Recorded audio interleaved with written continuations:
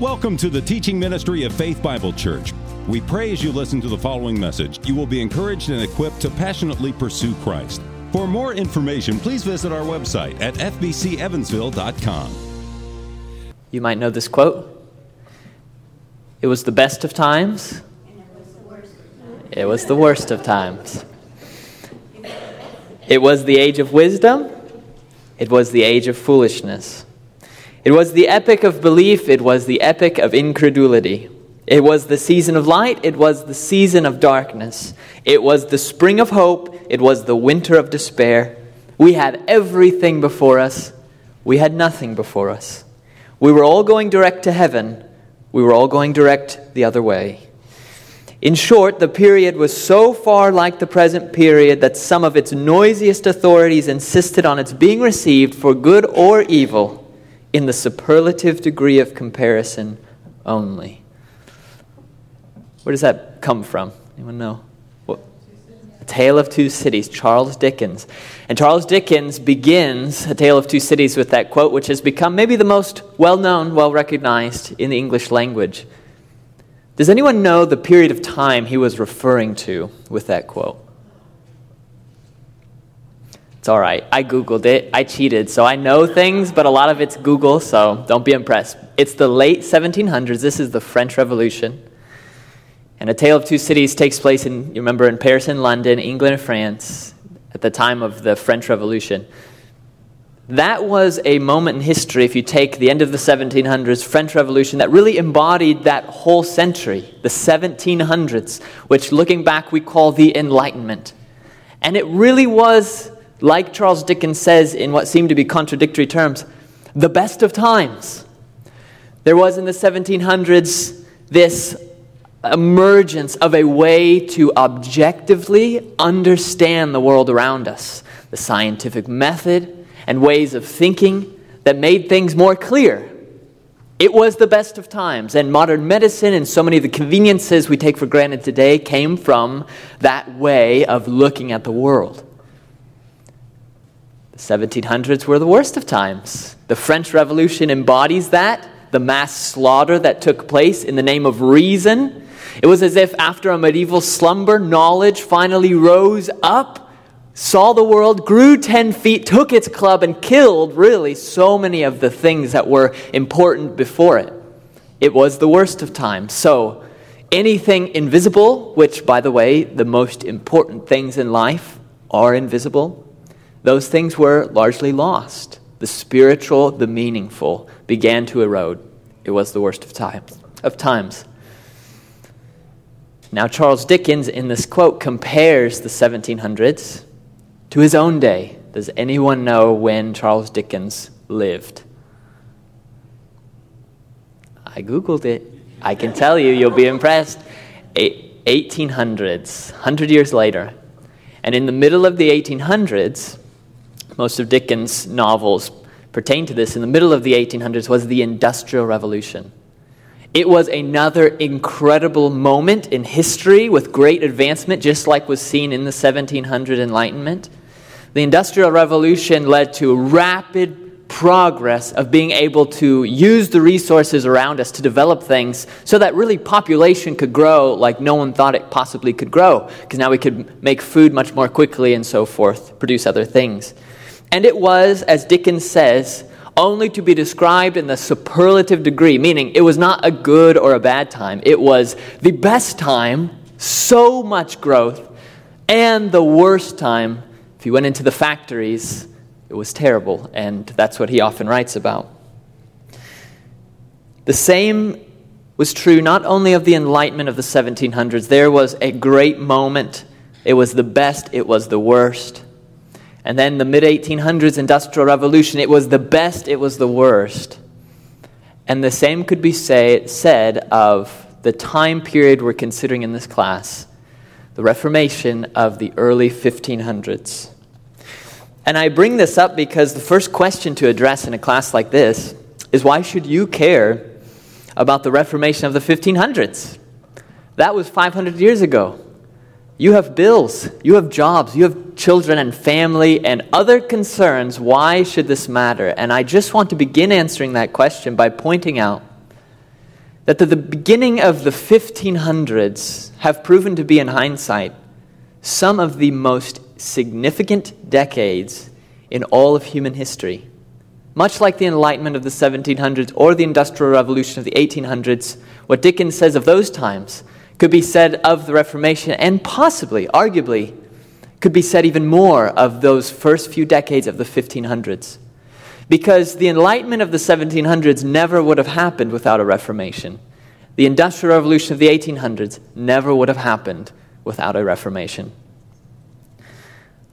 Now, no doubt, every age of mankind is important, ours included. And the day of small things, Scripture says, don't despise it. So our lives, if they seem to be involved in menial or smaller things, not some great enlightenment, but here we are living our lives. These are all threads in the great tapestry that God is weaving for himself, his purpose. And we will see in the end how the small days and the small experiences that we live through are as significant as the big ones in terms of bringing about God's purposes so that Jesus Christ may be exalted as the Lord of all times and the Lord of all domains. But, that being said, certain seasons in history are louder than other seasons. That is, we live in the tension of paradoxes of experience. We have certain issues that we wrestle with in our lives. And God's providence whispers through the event of our lives. But at certain determined seasons in history, that providence stops whispering and raises in pitch until it is shouting. And it's almost deafening. And the things that we wrestle with in the calmer seasons of history, in those moments, are shown in bright color, in high relief. It becomes very obvious. Some will hear it and say that is the best of times. Others will hear it and say that is the absolute worst of times. But the point is, everyone hears it. And that's what the Reformation was. God's providence, very loud. And it was so loud, in fact, that we today hear the echoes of it. For example, do you value freedom? Do you think that the individual person is important? Do you believe that government should not be able to tell you what to believe or what not to believe? Do you prefer hard scientific evidence over stories about goblins and fairies? Are you convinced that a personal relationship with Jesus Christ is more important than religious rituals? Can you read?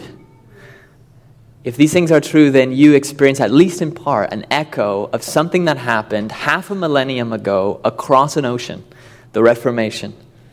So a study like the one that we are beginning today is of immense importance if you just want to know why people think the way they think today. That being the case, that will not be the primary emphasis of our class, just a byproduct of it. We will be considering great ideas, but we will be considering more than great ideas, because we're Christians. And the Christian lives a life that is more incredible and remarkable than anyone else. We cannot be Christians unless there is, so to speak, dirt under our nails. We're not afraid to get our hands black with earth, to get involved in the issues. We're not mere spectators, just observing as history goes on. We're Christians. God calls us to live out the great ideas of Scripture. And so while we'll be discussing great ideas, while we have in the last 3 months, under Kyle's direction, been discussing the great ideas of the Reformation, Kyle has often emphasized, even in the way that he's taught, how important it is not just that we know what we call Reformed theology, but that we live it out. I think, in fact, this is one of the reasons for the incarnation of Jesus Christ. Jesus came certainly to seek and to save those who were lost. He came to be an atonement for the sins of mankind, and this is true. But another reason for the incarnation was that Jesus came to be an example of what someone, a person, someone like you or me, who is taken up with the great truths of Scripture, the great ideas of God's truth, what that person's life could become, to realize the potential of it. For to this you have been called, writes Peter, long after he had been called away from his fishing boat to an active life. To this you've been called because Christ also suffered for you, leaving you an example that you should follow in his footsteps. Jesus' life boomed the great tensions we experience, the great themes of our own life today, but it was made incredibly clear in Jesus' life. He displayed them well. He shouted them for us to hear now, 2,000 years later, still distinctly. This is what it looks like to be taken up with the truths of God. And I think it is telling that when you open the New Testament of your Bible, before you get to any of the letters, you have 4 biographies of Jesus. You have his life with his teachings presented. That is one of the great reasons, not only that we're studying the Reformation, but that, as you've perhaps seen, the name of this class is Lives of the Reformation. We'll be considering biographies of men, 10 great men to be exact, because we want to see not only the ideas that took hold of these men, but how that practically played out in their lives, because that has great practical application for us today. We will see in these 10 men issues that are no less important than they are for you today. Issues that deal with what is the nature of a person? What does it mean to be human? Who is God? What is authority? How should we respond to authority? And that great question, how can we be saved from sin and made right with our Creator? These are no less important today, and they were the central issues at the time of the Reformation, and the central issues that gripped the 10 men that we'll be considering in this class. These are lives, they are biographies, we're meant to learn from them. Just by way of brief overview, the men that we'll be considering, we will begin with here John Wycliffe and John Huss. 2 men who were considered morning stars of the Reformation. They didn't live to see the Reformation, but like John the Baptist, they prepared the way for it. They welcomed it from afar. They were necessary in God's purposes to bring about the Reformation. And then, of course, we come to Martin Luther. Many of us know that fiery German, often profane monk who rediscovered the Apostle Paul in a monastic cell, entered into great controversy, was condemned by almost the whole world that he knew, and set the world on fire with his pen. But we'll also be looking at his beloved companion, fellow professor, one of his closest friends at Wittenberg, Philip Melanchthon, who took this wild German monk's rediscovery of the Scriptures and presented it in clear and calmer tones and helped everyone else to learn it. First magisterial reformer of Switzerland we'll move to next, as Rick said, Ulrich Zwingli, who had a militant adherence and commitment to the absolute sovereignty of God over every facet of life. After him, William Tyndale, who really gave his life, lived in exile, and eventually was killed, so that as a consequence of his life's work, his compatriots could have the Bible in their own language, English. And much of his language is preserved for us in the King James Bible today. Then you have poor Thomas Cranmer, a man in the lion's den, caught up, sadly, in the politics of England under King Henry VIII, but by God's grace, turning the political situation to forward the cause of truth. John Knox comes next.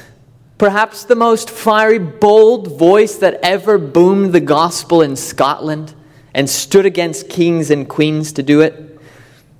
Then John Calvin, as one untimely born, late into the Reformation, but like Paul, laboring more than all the rest. At least his writings have had the longest, seemingly most permanent appeal to Christians. And lastly, Menno Simons, a peaceful Anabaptist who spent his life hunted like a dog, in exile, fleeing the authorities for the sake of Scripture and conscience.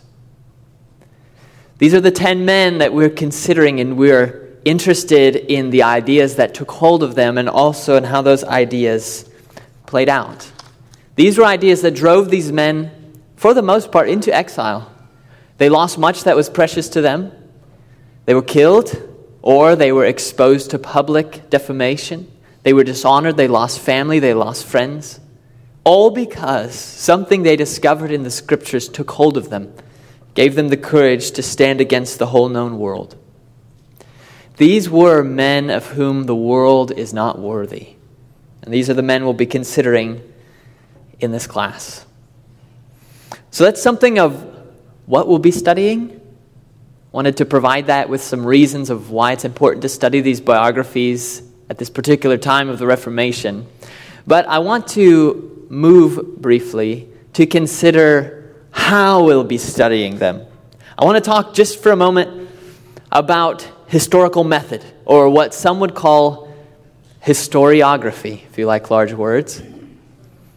And I am interested in method. Christian historians, just like any historians, have different methods when they approach history of how they think you should approach it. There's a lot of unanimity, a lot of agreement, but there's also some differences. I'm not going to descend into the details of historiography here, except just a little bit. I more want to touch on the attitude that we take anytime we are looking at figures of history, especially after the time of the Bible. Luther famously said, history is like a drunk man on a horse, and he falls off on one side into a ditch, and he climbs back on the horse, and then he falls off on the other side. And if that's true of history, it's true of historiography. It's true of how we think about history as well. We tend to fall into one extreme, get up, and then fall into the other. On the one hand, this ditch on one side, we will call, here's another big word, hagiography. In other words, these are those who, when they think about the Reformers, for example, tend to exalt these men to a place up in the heavens somewhere, as if these were people who could do no wrong, who only did right, who were heroes in every sense of the term. We call it hagiography because it's as if these are treated as, ironically, Roman Catholic saints who somehow reached a level of perfection, became almost gods and not men. And so there are some, when they think about any heroes of the faith, tend to exaggerate the strengths and ignore the weaknesses and the blatant failures of these men and women. The irony in treating these historical figures in this way, of exalting them too much, of almost worshiping them, is that the Reformation itself was a protest against this very practice in the Roman Catholic Church, against this adoration of the saints, of exalting any person to the level of worship that only God deserves. We should not treat anyone this way. Medieval Catholicism had its infallible pope, and it had its great league of saints. These were those who had performed at least 2 miracles, who were unable of erring, who had reached really a moral perfection. And they went out and did, according to legend, battle with demons and other incredible things, making them look a lot like the biblical figures we read of. You can see why this kind of history is interesting. The only problem is, it's not history. It's just legend. It's just myth. It's really an accumulation of superstitions and of fans who, after the fact, made things up out of their own heads about their heroes to give them a better reputation. Philip Schaff, you may know him. He produced a multi-volume series of books on the Reformation, or on history of the Christian church, really, called that History of the Christian Church. And at the beginning of that set of books, in his introduction, he begins to describe the duty of any historian, or us as we look at history, in this way. He says, the first duty of the historian, which comprehends all others, is fidelity, faithfulness, and justice.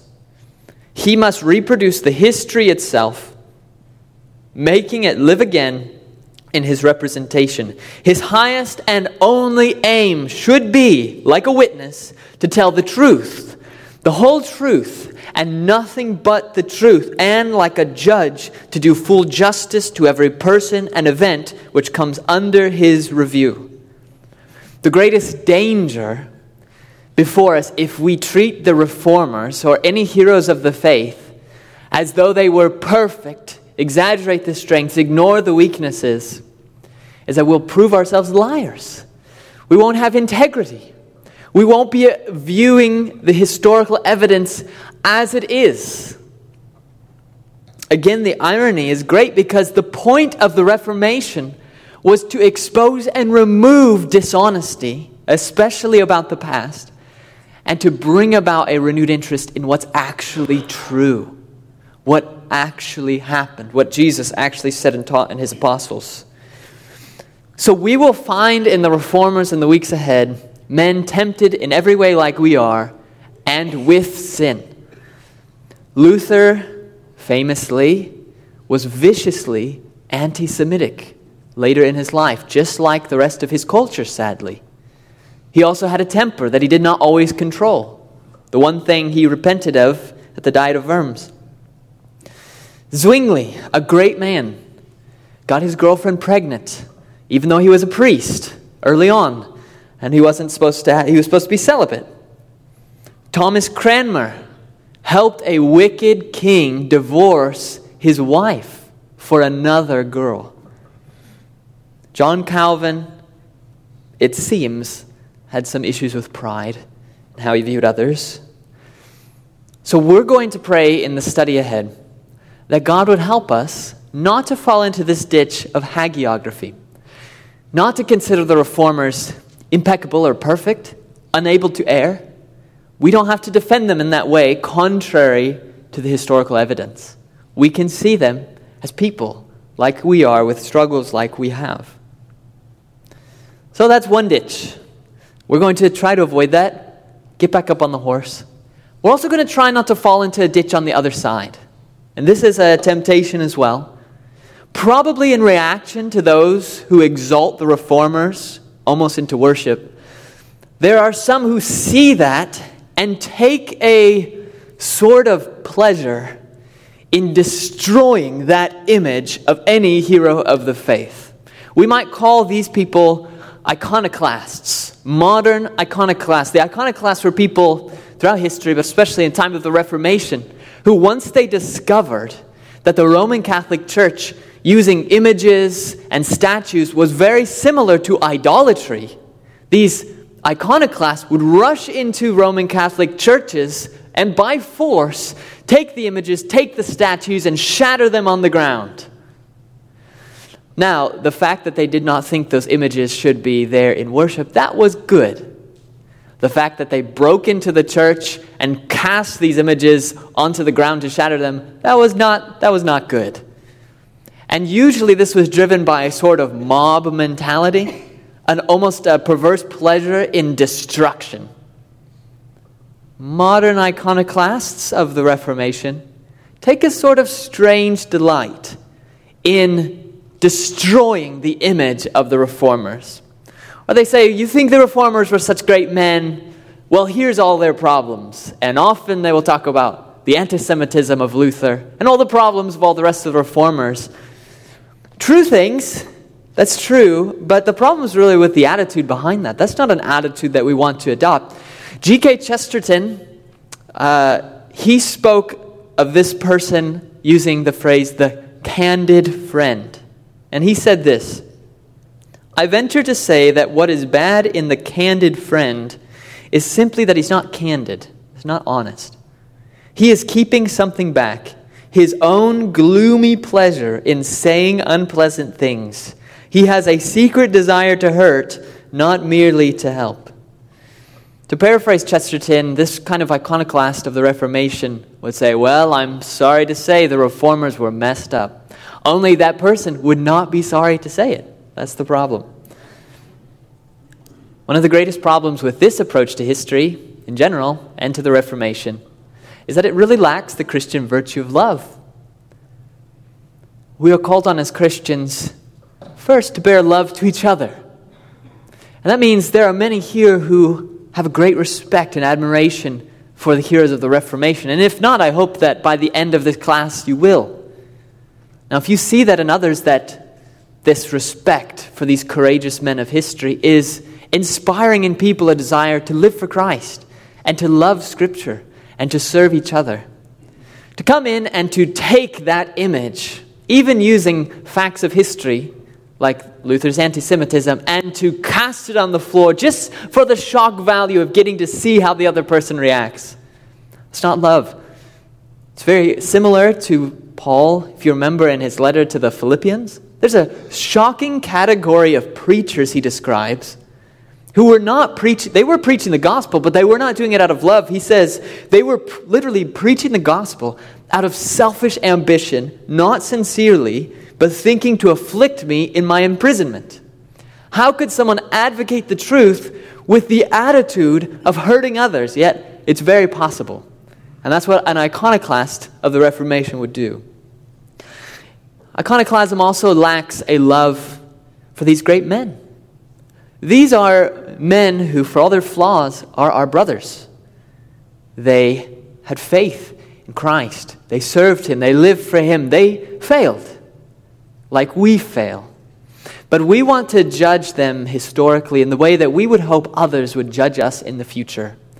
Aware of our weaknesses, understanding, trying to sympathize. Why did we think the way we did when we erred? And we want to treat them in the same way Christian love calls for it. So then, what would it look like for us to stay in the saddle? Not fall off on either side. Neither worshiping the reformers, hagiography, nor destroying their image like an iconoclast. How do we stay right in the middle? What's the middle way here? I believe the best example of historiography is actually found in the Bible itself. The Bible is itself a book of history. The authors of the Bible were doing history. The Bible is a book, unlike any other book of history, that's true. So we approach with caution, but at the same time, it's very similar. It is a book of history. And I want to point out one example of how authors in the Bible did historiography, did history. What was their historical method? And how will that help us to stay in the middle? The example that I think of, and if you have a Bible, I encourage you to turn there. This is Hebrews chapter 11.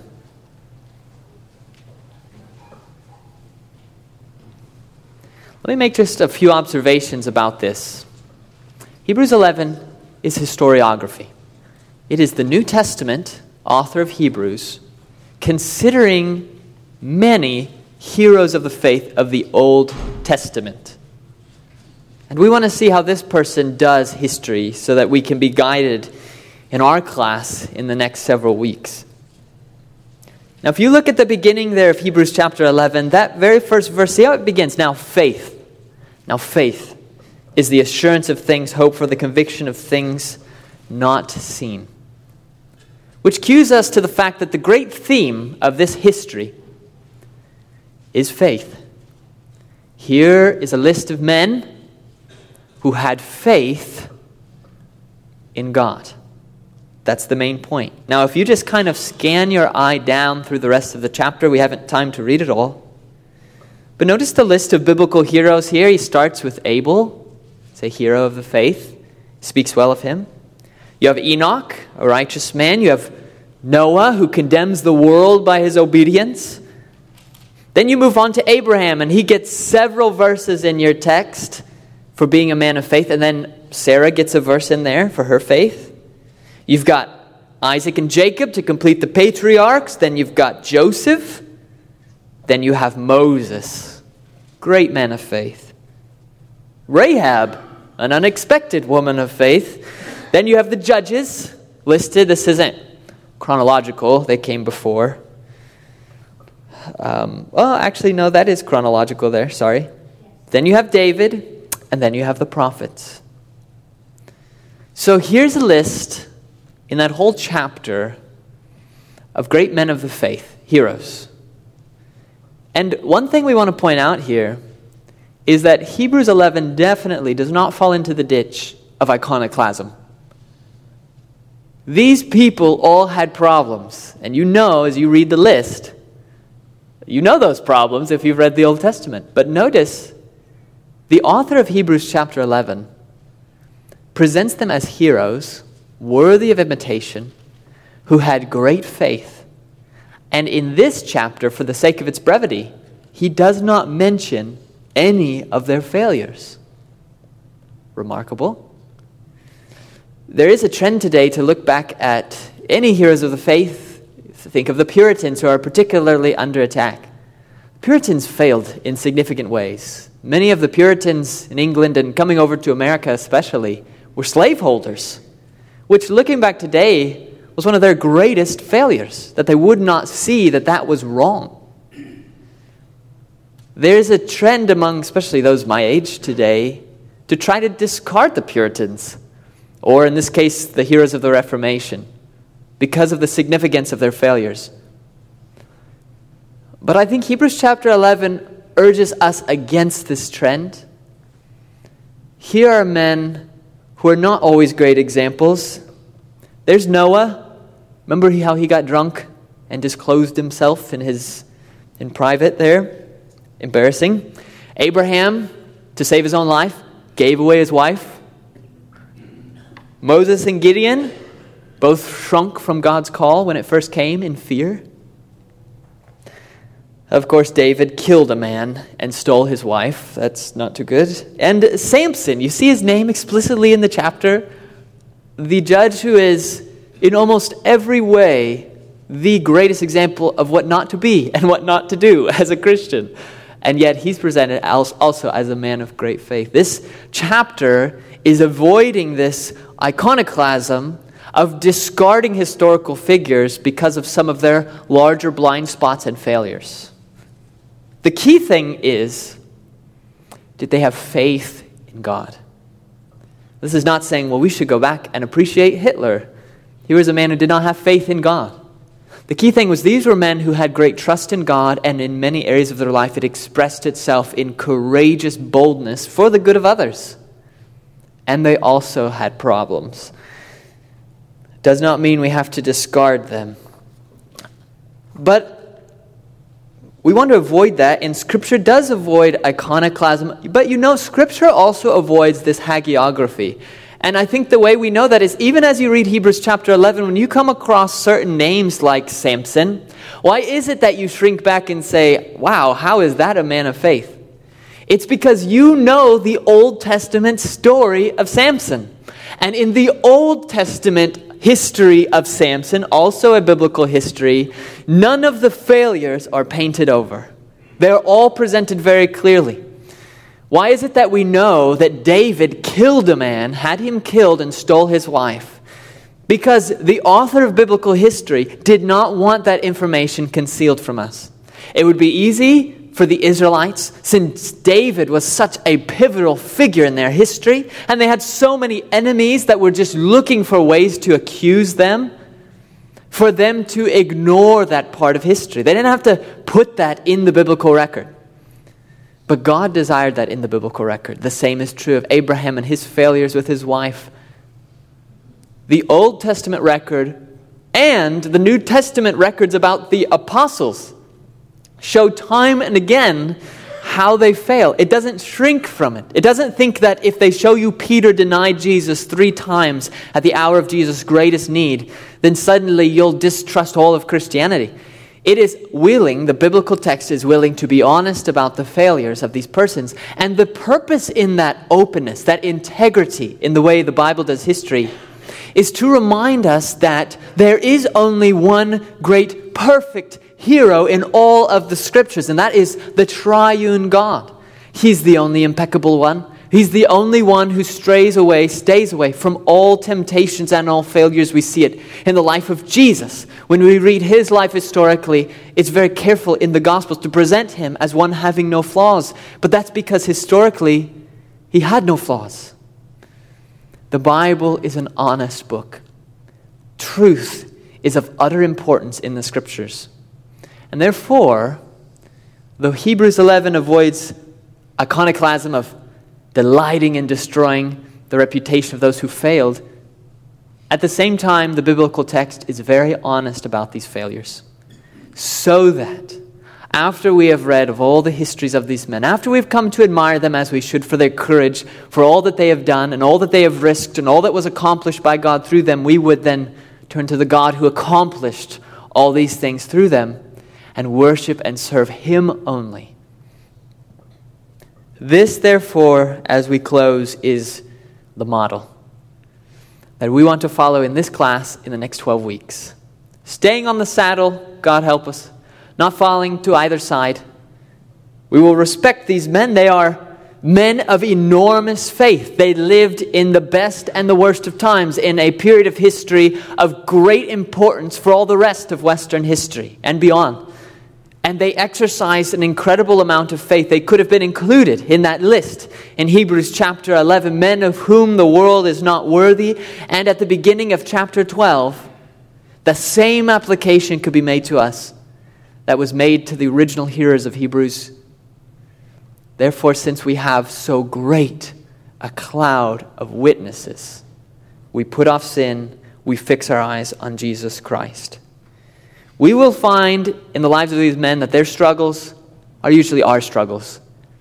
The ways that they are weak is usually the way we are weak, and the ways they are strong are the ways that we are or wish to be strong. You will find a lot to relate with. These are not just ideas.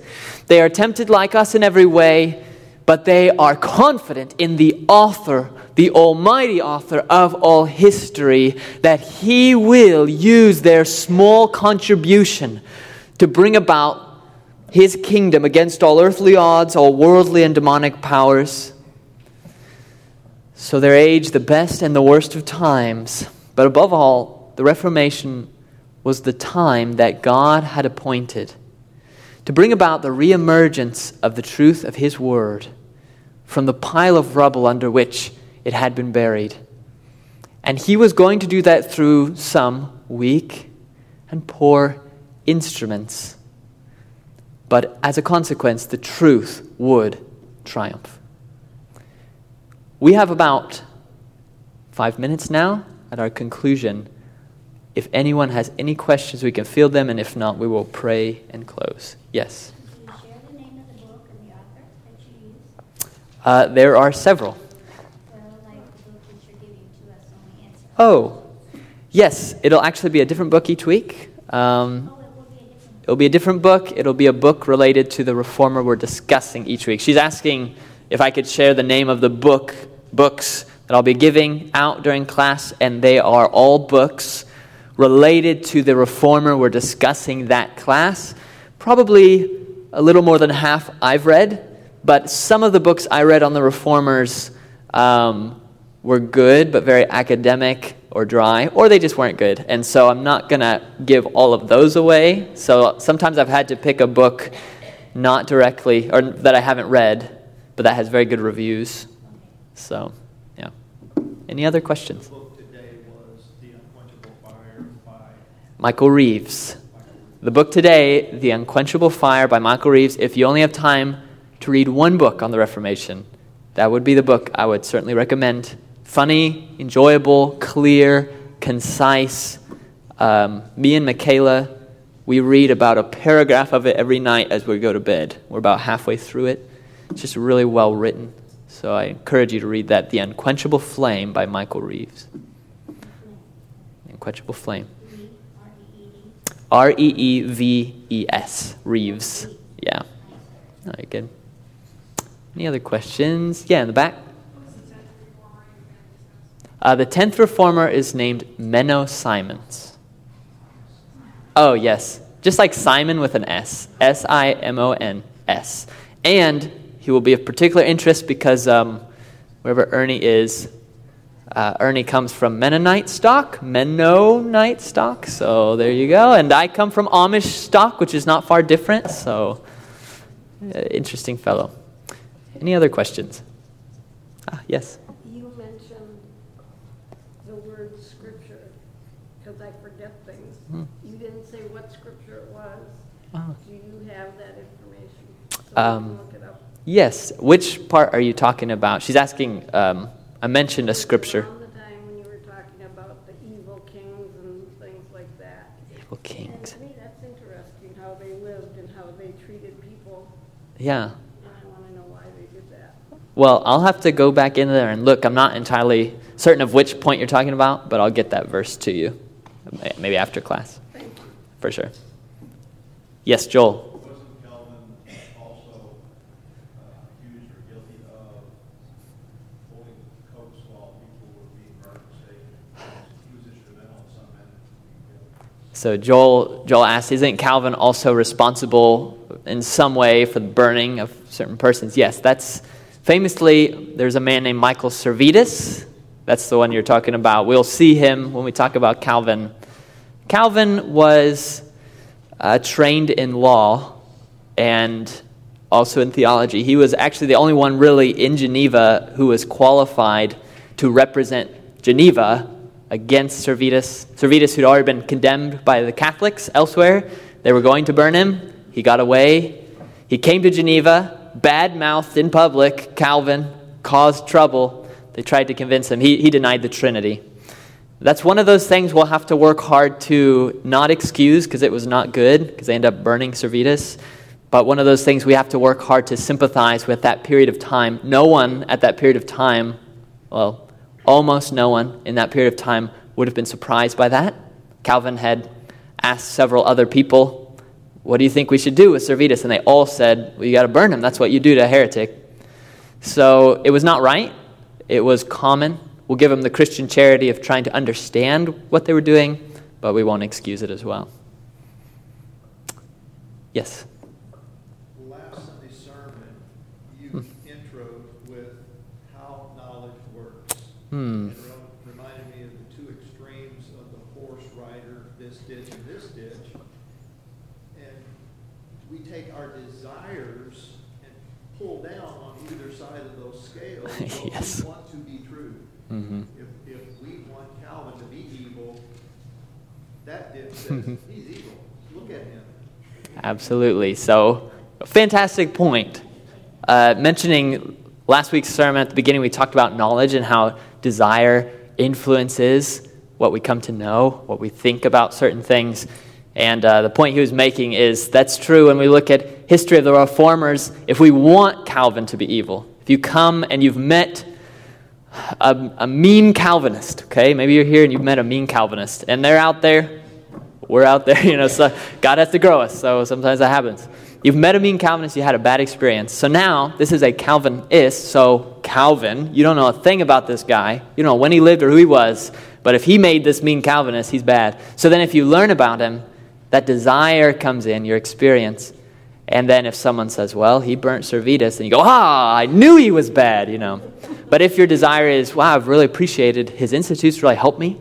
And so when you read that, you're more likely to go like, oh, well, there must be a reason. So we do want to be aware, which is good. That's what we want to do, is to be aware of how our desire impacts the way we look at history. And that's why, again, we talk so much about attitude, because our attitude in approaching history is what will determine whether we see history clearly or not. Are we willing to confront the truth, be honest about it?